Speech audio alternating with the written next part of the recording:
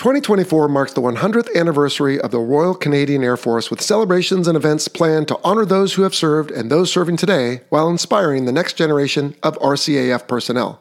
Visit rcaf2024arc.ca to learn about the RCAF's past and current fleet of more than 200 aircraft, plus the many planned activities including air shows, e-gaming tournaments, the RCAF Run, Canadian Tulip Festival, and STEM activities for youth. Then, on April 1st, in recognition of the positive impact the RCAF has had worldwide, businesses, cities, and landmarks around the world will be illuminating in Air Force blue to celebrate the occasion. Join the fun. Illuminate your residence or place of work in blue to show your support while joining a world record attempt for the most landmarks illuminated within 24 hours. And when you do, share a picture on social media using hashtag RCAF2024, hashtag RCAF100, or hashtag Your Air Force. Again, rcaf2024arc.ca to learn more about the Royal Canadian Air Force Centennial. Is the only museum in the world dedicated to Marine Corps aviation. We have a very large collection of around 40 aircraft, all Marine Corps aircraft, to honor the history, legacy, and contributions of Marine Corps aviation to the security of our nation.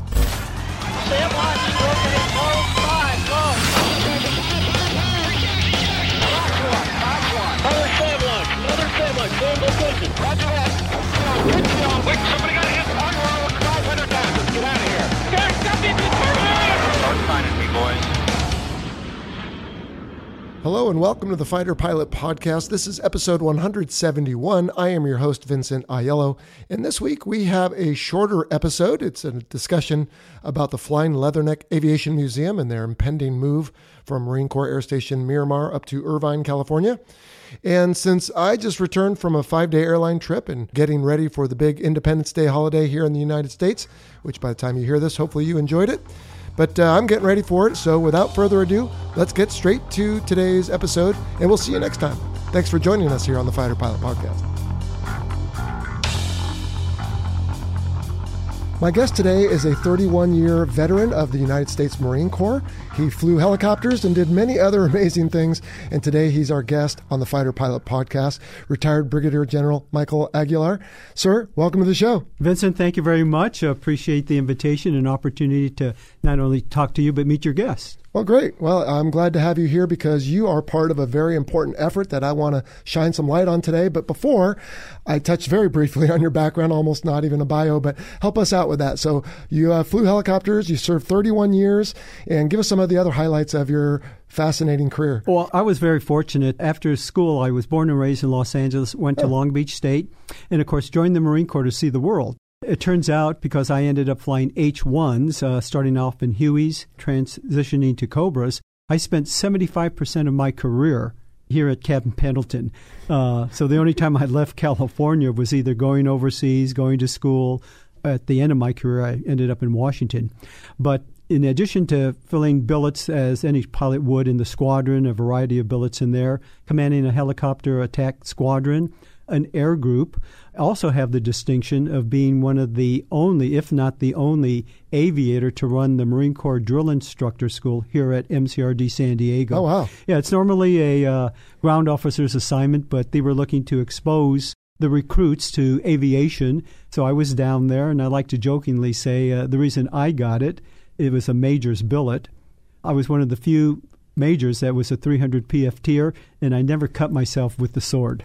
So, well, the PFT is the physical fitness test, right? So correct. You performed it in such a manner that you got the maximum score. Right. I did that once in my Navy career.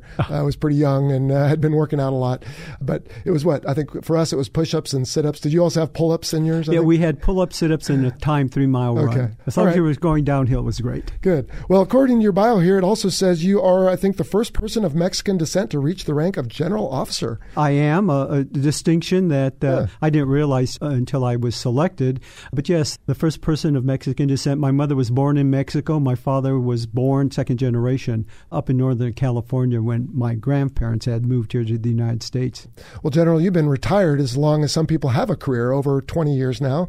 What have you been doing since then? And that's hopefully a segue into our conversation for today. Well, I remained in federal government. After retirement, I was one of the first 8 individuals hired by the new Transportation Security Administration. Oh, wow. Of course, in response to 9/11, the government established TSA. So I was one of the first individuals that took the position we called the Federal Security Director. I like to think I was one of the smarter ones. I told them I'll take one of 3 assignments, San Diego, or San Diego. They gave me my third choice. So I ended up as the Federal Security Director for TSA here in the San Diego County. I had in addition to San Diego Airport, it covered the whole region, San Diego County. After that, not surprisingly, I went into what most retired military and general officer, flag officers go into, and that's consulting. So I did some consulting for around 5 years. And at the end of my 5-year period, I decided that I'd go into retirement and then volunteer with the Flying Leatherneck Aviation Museum, which at the time was at Miramar. So I got involved with the museum in the foundation. But during my tenure there, the Marine Corps decided to close down the museum. And that's where I became involved and now brought on as the president CEO of the Flying Leatherneck Historical Foundation, which is in the process of relocating the Flying Leatherneck Aviation Museum from Marine Corps Air Station Miramar back to its original home at Marine Corps Air Station El Toro, now called Great Park in Irvine. Right. And I do fly over that from time to time, and it's kind of sad to watch the runways continually shrink because they're reclaiming much of that, and some of that's going to stay, and we'll get to that. But I was a student at VMFAT 101 in El Toro in 1995 and 6. It was the best year of my life. I really enjoyed that. And I have a picture of me standing in front of an F-18 on display. I believe it was at that facility, with also my big truck and my motorcycle, because those were the 3 vehicles of a 25-year-old young lieutenant at the time. So let's start at the beginning. What is the Flying Leatherneck Aviation Museum? Sure. So the FLAM, as we call it, is the only museum in the world dedicated to Marine Corps aviation. We have a very large collection of around 40 aircraft, all Marine Corps aircraft, with the exception of a MiG aircraft that we have. But they're all Marine Corps aircraft. Again, that is there, the museum, to honor the history, legacy, and contributions of Marine Corps aviation to the security of our nation. Sure. Now, the facility here at Miramar, up until recently when it closed, we've had on this podcast guests represent the USS Midway and the San Diego Air and Space Museum. How was the facility at Miramar different, if it was, or how did it compare? It was much smaller, of course, compared to the San Diego Air and Space and the Midway. It was a great collaboration that we had with them. Because it was on the base, it was a little out of the normal tourist route here in San Diego. And, of course, you had to get on the base. The museum was on base. But we were able, several years ago, to build an access gate from Miramar, the road, so the public had free access. The real big difference was it was completely free to the public. There was no charge at all. So although we were a small, mostly outside displays with a very small facility, it was free to the public, and that's the big difference. And what was the impetus to close it down? Was it a budget issue? Unfortunately, the museum was, until recently, what we called a Marine Corps Command Museum. In other words, it was sanctioned by the Marine Corps, but the funding for the museum actually came out of the budget of the commanding officer for Miramar. And for a variety of reasons, they just ran out of money to be able to run their share of the operations. The museum was operated on a daily basis by the foundation volunteer staff. And, of course, the foundation raised money to supplement the costs for the running of the museum. But when the Marine Corps, the air station, decided to close down the museum, we made efforts to try to take over the museum, but we just were unable to reach an agreement with the Marine Corps. I can imagine that was some fairly difficult discussions about that, because here well, let me ask you this. Is there an equivalent of this on the East Coast? Not aviation, but we do have the National Museum of the Marine Corps in Quantico, Virginia, which, of course, celebrates and recognizes the contributions of the United States Marine Corps. and it does have aviation displays. Again, this one was started and established specifically to recognize the contributions of Marine Corps aviation. And I've been out to the facility, and it's always amazing because you have helicopters from, I guess, the Korean or Vietnam eras. Right. You've got fighters, you've got the trainers, T-34 I've seen out there, and you said you have a MiG as well. So really, if the Marine Corps flew it, it's out there? Exactly. Okay. Yeah, we're a little short on early versions, pre-World War II, and as we start with the new facility in Irvine to build out the museum, we're hoping to acquire either actual pre-World War II aircraft or replicas. Replica, yeah. How do you acquire most of your aircraft? Is it a function of working with the government, maybe if there's something in long-term storage, or where do they come from? Yeah, there's a variety of ways. Initially, of course, the collection that we're going to relocate to Irvine's are 40 aircraft, so it's a very unique, almost one of a its kind movement of a whole museum. So our initial acquisition will be through the Marine Corps for those 40 aircraft. After that, like other museums, there are relationships and partnerships where museums will exchange on temporary loan aircraft. Okay. And as you mentioned, there are opportunities to acquire aircraft that are privately owned or at DRMO. People are familiar, I think, with Davis Monthan out in Tucson, Arizona. Although I'm not sure of the specifics, but I believe there is a process where you can acquire aircraft from the government that are stored at Davis Monthan. Right. We had an episode, we visited there right before the COVID pandemic, okay. And it was very neat to walk around. In fact, I saw the very first F-18 I ever flew at El Toro. Really? And took a picture of myself looking at it. Yeah, it was a good reunion. Interesting. One of the Cobra that we have in our collection, I actually have flight time in that aircraft. No, is that right? So I can appreciate your feelings when you saw that. Oh, for sure. General, I have to ask you this question, and I apologize in advance. But so when I was in Orange County 30 years ago, we had Tustin, we had El Toro. It was sort of a marine town, but I could feel the winds of change. Both of those organizations have been gone a while now, those bases, I should say. I'm told one of the two blimp hangars at Tustin is coming down. The other will be preserved for historical. The Great Irvine Park, as you mentioned, has turned in. I think there's a concert venue there now and housing. Who are you hoping to reach? I don't want to ask it this way, but I will. Who's going to care? So hopefully, and we believe, and there's been studies that there's a large retired population in Orange County that served both at Tustin and at El Toro. Mm-hmm. They're still there, and the families are there. So they certainly have a connection to the history of those two installations.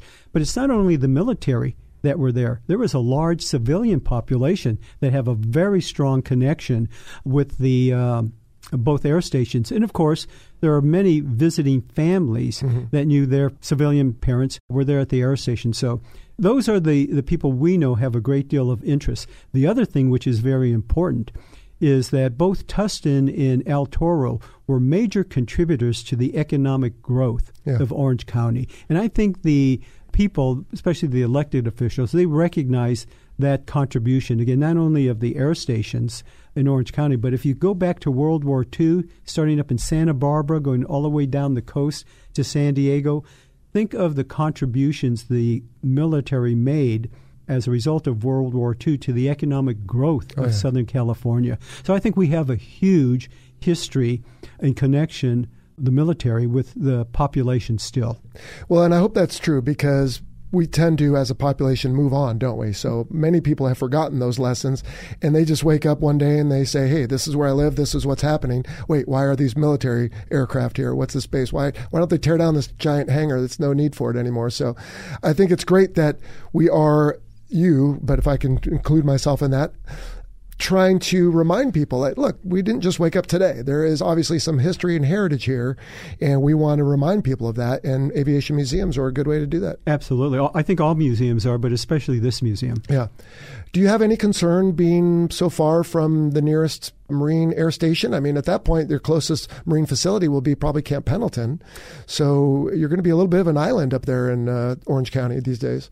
A little bit, but we, based on our business plan and our business model, we'll be very self-sufficient. But the good news is we do have several military Marine Corps installations nearby where we can continue to collaborate and support each other. Mm-hmm. So, yeah, it's not that far For me to drive right now up to Irvine, I can get up and back in an hour and 15 minutes. So I don't think that will cause a problem for us at all. I hope not. Well, and I am Los Angeles-based in my airline capacity, and I sometimes fly out of the John Wayne Airport there in Santa Ana, so I still get to hang around in those areas. Tell me about, though, this effort that you are about to undergo, you and your organization, because everything is in Miramar, as I understand. Everything needs to be in El Toro. I should say Irvine. You can't just snap your fingers and get them there overnight. So what's that effort look like? Yeah, to describe it as a monumental effort, I think does it an injustice. If you can imagine the efforts that it takes not only to disassemble and crate the aircraft that require disassembly because they can't fit on the freeway, and then packing up all the micro artifacts, the machinery, and other items that are necessary to support the museum down Interstate 5, it's not going to be a weekend event. So we are already making plans, and we are in discussion with companies. We have one, we think, identified that specializes in moving large aircraft, the disassembly and movement of that. So we have that plan. We're also talking with another firm that will move the micro artifacts and other equipment, machinery that we have. So it's going to be probably a 6-week effort to do that. We will begin the disassembly, the packing, hopefully the end of May, 1st of June, and begin the transportation of all the aircraft and, again, micro artifacts and machinery, probably late August, early September. It's going to take around 6 weeks, a lot of coordination with CHP for those oversized loads to get them down the road. But we're hoping to make it a little bit of a media event. How many times will someone have an opportunity to see at different periods of the day and week 40 aircraft rolling down the freeway? It's like a parade. It will be a parade. So we're hoping to make it an event. We will document and capture that because, again, you don't move a whole museum of 40 aircraft that often. So we think it's an exciting opportunity to get the community involved and excited about what's coming. General, I think I've told this story on the show before, but for your sake, I'll try to make it quick. So I was in a squadron that had my name on a F-18 once, and our air wing commander happened to do a landing on the carrier, and it was too hard, and it damaged the aircraft. It never flew again. He did that at the beginning of the deployment, and it sat in the hangar the whole time with my name on it. It was all forlorn. And so I left deployment early to go to Top Gun, and the aircraft was craned off later in Jacksonville, Florida. And somehow it was on the back of a truck going down Interstate 5 on its way to the depot here at North Island. When I happened to be also driving down Interstate 5, I looked over at this F-18. There was my name on the side of it. Yeah. And I thought, oh, great, this thing just went across the country. And there's Lieutenant Aiello or whatever. Oh, yeah, said. On a trailer. But it was so like, what are the chances? I mean, 5 minutes difference, I wouldn't have seen it. Oh, yeah. And so I assume a lot of these moves will be in the middle of the night just because of the size. For oversized moves, yes. Yeah. But those that fit on a regular tractor trailer, we believe we'll be able to move them during the day and, again, kind of make it a community involvement. Yeah, sure. Yeah. And I'm guessing overpasses are generally of a certain size that civil engineers all know about. So when you're putting something on the truck, someone does a measurement and make sure that vertical stabilizer the transportation firm knows that. And as you well know, all these aircraft have to fit in carriers in the hangar deck. Yeah. So they're by design already, and with the folding wings, with the height, made to fit on carriers, so we don't think we'll have much of a problem. So I hate to ask, but I will. You had said before you didn't charge admission. This doesn't sound cheap to me. No, and you're building a big facility. No, this will be a private-public partnership, and we will charge admission for this one. It will be a museum, of course, a non-profit museum. So we're going to certainly charge admission, but in our business plan, we have included certainly either reduced or free visitation for veterans, especially veterans that have disabilities of some sort, family packages for reduced prices. We're very big. This is not just a museum that will honor the history and legacy of Marine Corps aviation and the contributions of El Toro and Tustin. A strong part of our museum will focus on the STEM disciplines: science, technology, engineering, and math. We believe that education is a big part of a museum. It's just not about old guys like us going and looking at aircraft with their names on the side of it. It's about not only stimulating interest in these STEM disciplines, but to grow an appreciation in our youth, the contributions that the military and the defense industry makes to the defense of our country. So education is a big part of this museum for us. Good. Attention veterans, obtaining the right medical evidence could make a significant impact on your disability rating. It's easy to feel overwhelmed with paperwork, or you may have no idea how to get started. If your disability rating is at or below 90%, allveteran.com is here to help. AllVeteran is a powerful resource that can help you collect the needed medical evidence to support your service-connected disability and potentially increase your rating. Simply visit info.allveteran.com/Jello and fill out the form. It only takes a minute. Soon after, you'll be connected with medical specialists who have helped thousands of veterans gather the evidence needed to accurately increase their disability rating. No hassle, just a straightforward way to accurately support your VA disability rating. An increased rating may be easily within your reach thanks to this valuable resource committed to ensuring you receive the benefits you rightfully earned. Get started today by visiting info.allveteran.com/JELLO. And do you anticipate probably having events there for the local schools and absolutely interaction? And we'll continue with free tours for schools, sure. As I said, because education's a big one. Various associations, conventions. I mean, if things really get going, we would hope in the future presidential debates of some sort. So, we have a great team that has no limit in their imagination on the potential of this facility and this museum. I can imagine. Now, where are we as we record this in early summer 2023? You talked about aircraft moving towards the end of summer. Will the facility be ready and just the aircraft will show up and that's the end of it? Or are they showing up and then there's still construction? Or No, there's quite a bit to be done. So we have a great partnership with the city of Irvine, who in 2 weeks begins the site preparation for the facility that will be erected. Okay. That's going to take around 18 months, and then we'll start the building of the new facility.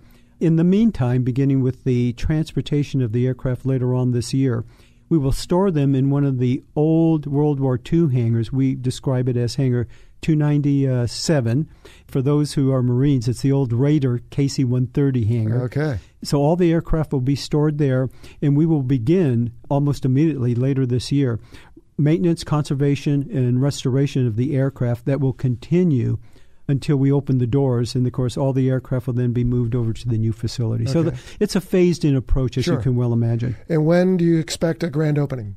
So at the earliest, which, of course, subject to any delays for any number of reasons. Exactly.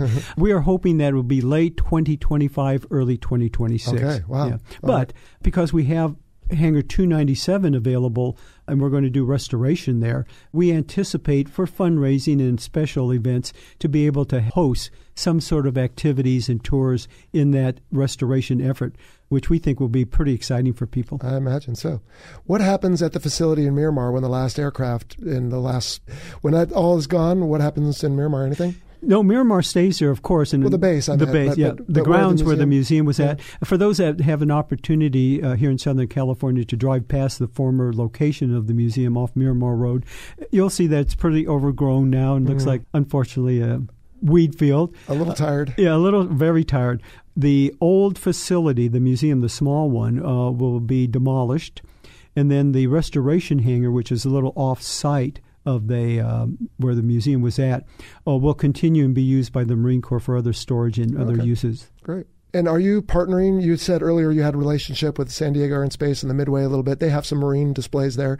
Are you involved in any kind of network, if you will, or other museum facilities? Yeah, we network, in fact, with all of them. We are learning the museum business, if you will. Both the Midway and especially the San Diego Air and Space have been very, very helpful. In fact, we are modeling our business plan based on those two facilities. But I just 2 weeks ago met with the Lions Museum up by John Wayne Airport. Had some great networking opportunities there. We've been in discussion with the museum out in Palm Springs. So, and of course, we continue to talk with the Naval Aviation Museum in Pensacola. So, we are continuing to network and build a relationship with all of them. Great. And I just saw that the National Naval Aviation Museum is about to open their doors again, which is great because, like you said, for Miramar, they had some issues being central in Naval Air Station Pensacola. Yeah, so, on base, as you well know, security issues. And that makes it tough. You won't have that problem at the Great Park in Irvine. That's obviously public area. Public area? No, absolutely. It's going to be a public facility, open to the public. So no restrictions at all. What other plans are there for the park itself? Will you be one of many venues? We will be. In fact, the runway is soon to be a thing of the past. So the city has developed, I believe it's around a $720 million project to completion of the redevelopment of the former Air Station El Toro. That $720 million will do away with the runway completely. Of course, our facility, the Flam Museum, along with two other organizations, the Orange County Theater and Dance and Pretend City, will be in close proximity to us in an area we call the Cultural Terrace West. So that will provide a educational, historical, cultural venue for people to visit either the Flam, the Orange County Theater and Dance, or Pretend City. And then towards the north, as the city builds out, the project they call the Great Park Framework. So they have a plan that will build a new amphitheater, a new botanical garden, a memorial park, and I think there's now going to be a pool facility of some sort, and then they have a library that's going in also. And then surrounding all that area will be a very large natural walkways and area. So, the runway is gone. It will be gone here very shortly under the Great Park Framework project. I seem to recall when El Toro closed in 1999, they weren't sure what they would be able to do because the soil, I guess, military operations was so full of oil and fuel and all that. But apparently they've figured out a way to clean that up and reclaim it. And from the air, like I said, it used to be, I want to say, was it 2 parallel runways or maybe crossing? 3, 4, they had then a cross one also. And I just see them sort of shrinking up and disappearing. It's sad. Yeah. It was where I flew the F-18 for the very first time. A lot of people have memories of those. So unfortunately, they're just going to be memories. But again, this museum will capture that for everyone. I think that's great. Yeah. General, I have a couple questions here provided by supporters of the Fighter Pilot podcast I'd like to post to you. Some I think we've already answered, but let me just take a look anyway. Sure. The first is from Jim Gundog as he goes. He says, this has got to be an incredibly expensive effort moving all the stuff and aircraft to Orange County. Do they expect a larger group of visitors and patrons? The answer is yes to both of those. It is a very expensive venture, as you can well imagine. To transport the aircraft, the micro artifacts, other machinery and material, we have a budget of $5 million for that. So that will cover all the expenses. And, of course, like any planned budget, if you come in under, it's even better. It is an expensive venture. We are in partnership with the city of Irvine for the erection of the facility. Our complete budget is $46 million. Wow. The city has committed a grant, I'll describe it as a grant, of $20 million to go towards the payment for the erection of the new facility and to help for the transportation costs. The foundation has already raised $5 million that will be used for exhibit displays and the planning and design efforts. So out of our $46 million budget, we're over 50% there. So we're excited about that. But it is an expensive venture, and as I mentioned earlier, moving 40 aircraft down the freeway along with all the other stuff is quite a Herculean effort, and we're excited about that. For sure. First off, congratulations on raising over half, but that still leaves, by my math, about $20 million to raise. Yep. So what's the plan for that, if you don't mind me asking? So, of course, part of that includes sharing with people this exciting project in hopes that they're interested. If I may, we have a website, www.flyingleathernecks.org. You can donate online. We appreciate anyone donating that. And there are several ways to donate. Of course, you can go online and donate cash, which we always accept. There's opportunities for tax advantages. If you have an IRA or some other mechanism that you want to take advantage of not paying taxes on, you can make donations to us through that. And for older listeners, if they have trust or wills, they can provide legacy donations. So those are all part of the fundraising efforts that we are pursuing right now, to include such as podcasts such as this, to share with people this exciting project. We do have contracted a professional fundraiser. We have a strategic fundraising plan. And we're only, like you said, 20 million shy of our goal. Well, I trust that you'll get there, and it's certainly my honor to be able to help have this discussion, which is interesting anyway. But my hope is, of course, that any of our viewers or listeners might be so inclined to contribute in advance of hopefully going in late 25 or 26, it sounds like. I certainly hope to do that as well. Next question is from Joe Kunzler. His is a fun question. Are they going to let folks sit in the cockpits? So again, I would expect this will be a fairly hands-on type of facility. It is. We want to make ours a very experiential type of environment. We did have, when we were at Miramar, what we called open cockpits. The kids loved it, kids of all ages. In fact, some of the old fighter pilots enjoyed getting in the F-18 or some of the other aircraft we have. So yes, depending on the conditions set upon us for the loaning of the aircraft, we want to continue to have open cockpit opportunities. And certainly for a couple of the large aircraft, the 53, we have a flying boxcar that we'll be bringing. Those will be open and visitors will be able to walk in and out of those. Great. That sounds great. All right. John Soldo says, why were they kicked out of a nice location at MCAS Miramar in the first place? His words. Yeah. And again, we answered that it was monetary budget constraints. The Marine Corps just couldn't afford it anymore. We wanted to try to retain it on Miramar by privatizing that, but for legal reasons, we just couldn't cross that bridge.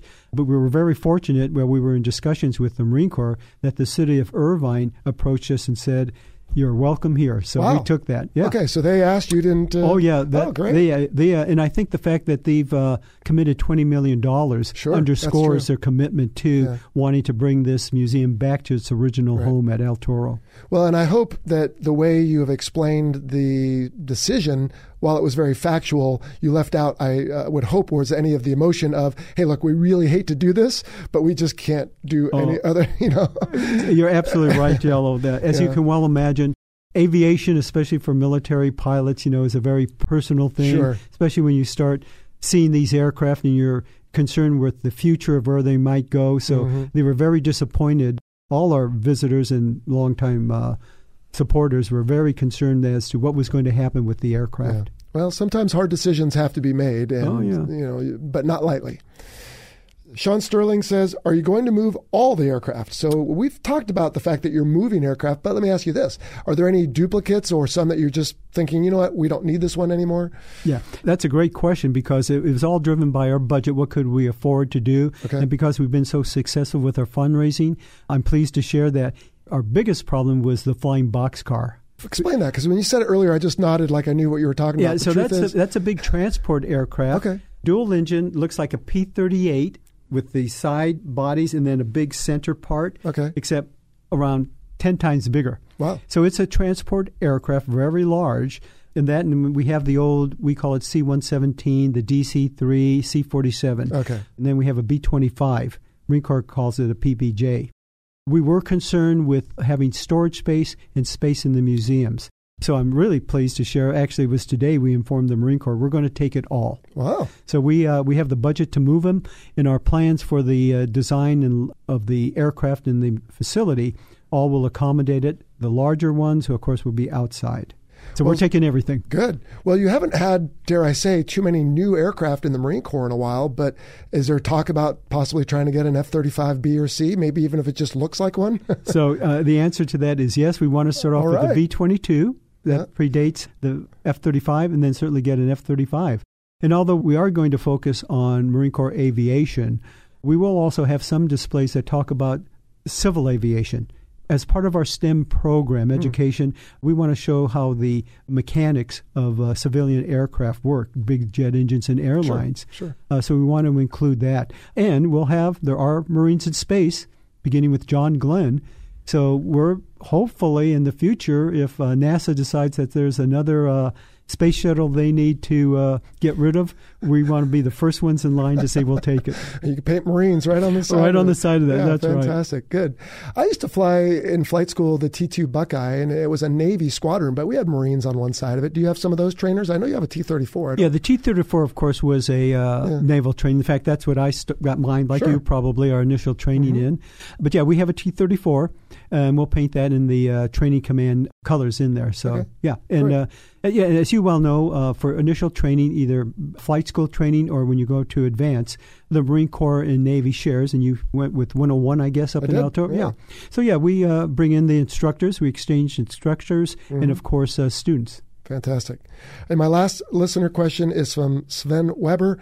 How do you obtain the aircraft? Do you need a good working relationship with the government to get surplus equipment, or is there a market for vintage aircraft? Again, we sort of touched on this, but a little bit, else? yeah. Again, all these aircraft are Marine Corps owned right now, so they'll transfer those to us. But in the future, there is an opportunity to exchange between museums. There are, on occasion, for sale vintage aircraft. A lot of them fly. We're only interested in non-flying display aircraft. Right. And then, of course, as I mentioned, Davis Monthan. I haven't really researched that enough to be able to answer how you go about or if they're available. But there are also aircraft within the government that occasionally become available. So we're anxious to explore every avenue and grab as much as we can, as long as it says Marine on the side. Fantastic. Well, General, you have, and you being the whole organization and the whole effort, quite a bit of work ahead of you over the next several years. What have I not asked you? What do people need to know about this big move of the Flying Leatherneck Aviation Museum or the Historical Foundation that I haven't asked you? Well, first of all, I have a whole board that supports me. So although I'm the guide on, I guess, if you will, or the point man, I like to describe it. The board is the captain of the ship, and I'm manning the helm. Okay. So I'm just steering the direction of whatever the direction the board gives me. But in terms of importance, I guess, and what this is going to do, again, I want to emphasize, it's just not about celebrating the history and legacy of Marine Corps aviation or the contributions the Marine Corps made to the development of Orange County. Most importantly for us, it's about sharing and stimulating our youth in the STEM disciplines, not to criticize the education, but we are concerned as the importance we now have in development of the future generation that is necessary to keep our position in the global economy and global security. And that all stems around not only the military, but we're not a recruiting venue. We are an educational venue, and we are going to emphasize the STEM disciplines along with an appreciation of the contributions of Marine Corps aviation and all service members that have defended this country. And I believe you have that in the right order because, like you said, the education, the experience for the young and the next generation is great. But I know for me, as I continue to age and become further removed from my own career, there's an element of pride, dare I say, when I go to the museum with my kids or friends and I see an F-18 on display or a T-2 or T-34 to be able to say, I did that. Oh, yeah. And do you know what it takes to do that? Yeah. Exactly. Yeah. Absolutely. Fantastic. Agree with you completely. Tell us the website again, if you would. www.flyingleathernecks with an S, plural, .org. .org. Okay, fantastic. Well, we'll be happy to help promote that as much as we can. And I just want to wish you all the best on this big effort that you have. And if we could, let's try to keep in touch because it might be fun to grab my videographer over here, Kevin, and come watch the parade, as we said earlier. Oh, absolutely. And get some footage of it and help continue to get you that second half of that fundraising that you're going to need to do. Like I said, it's only $20 million. Fantastic. Well, before I let you go, we have a tradition here on the Fighter Pilot Podcast to ask about call signs. So we talked earlier about the fact that you were the first gentleman of Mexican descent to ascend to general officer rank. So I want to ask you about your call sign. I'm a little bit nervous that it might have something to do with that, but well, it does. Not surprisingly, it's El Jefe. Okay. So I think those that are familiar with Spanish or with that, and normally it just goes Jefe, cut it short. Sure. Of course, for those that have no knowledge of Spanish, I have to say it doesn't mean fatso. Jefe. But yeah, it was El Jefe. Okay. Well, there's not too many fat Marines. No. We try not to. Yeah, fantastic. Well, General, Sir, Jefe, thank you so much for coming on the Fighter Pilot Podcast today, and best wishes to you and the Flying Leatherneck Aviation Museum and your big move coming up and your new facility. Sounds exciting. I look forward to visiting. Well, Jello, thank you very much. I appreciate it. You've been listening to the Fighter Pilot Podcast, the internet show that explores the fascinating world of air combat. Visit our website, fighterpilotpodcast.com, for a blog, a glossary of the terms used on this show, and a shop page featuring unique military aviation-themed books and apparel. Check out our YouTube channel to watch hundreds of military aviation-themed videos. And for exclusive content, head on over to our Patreon page. Thanks for listening.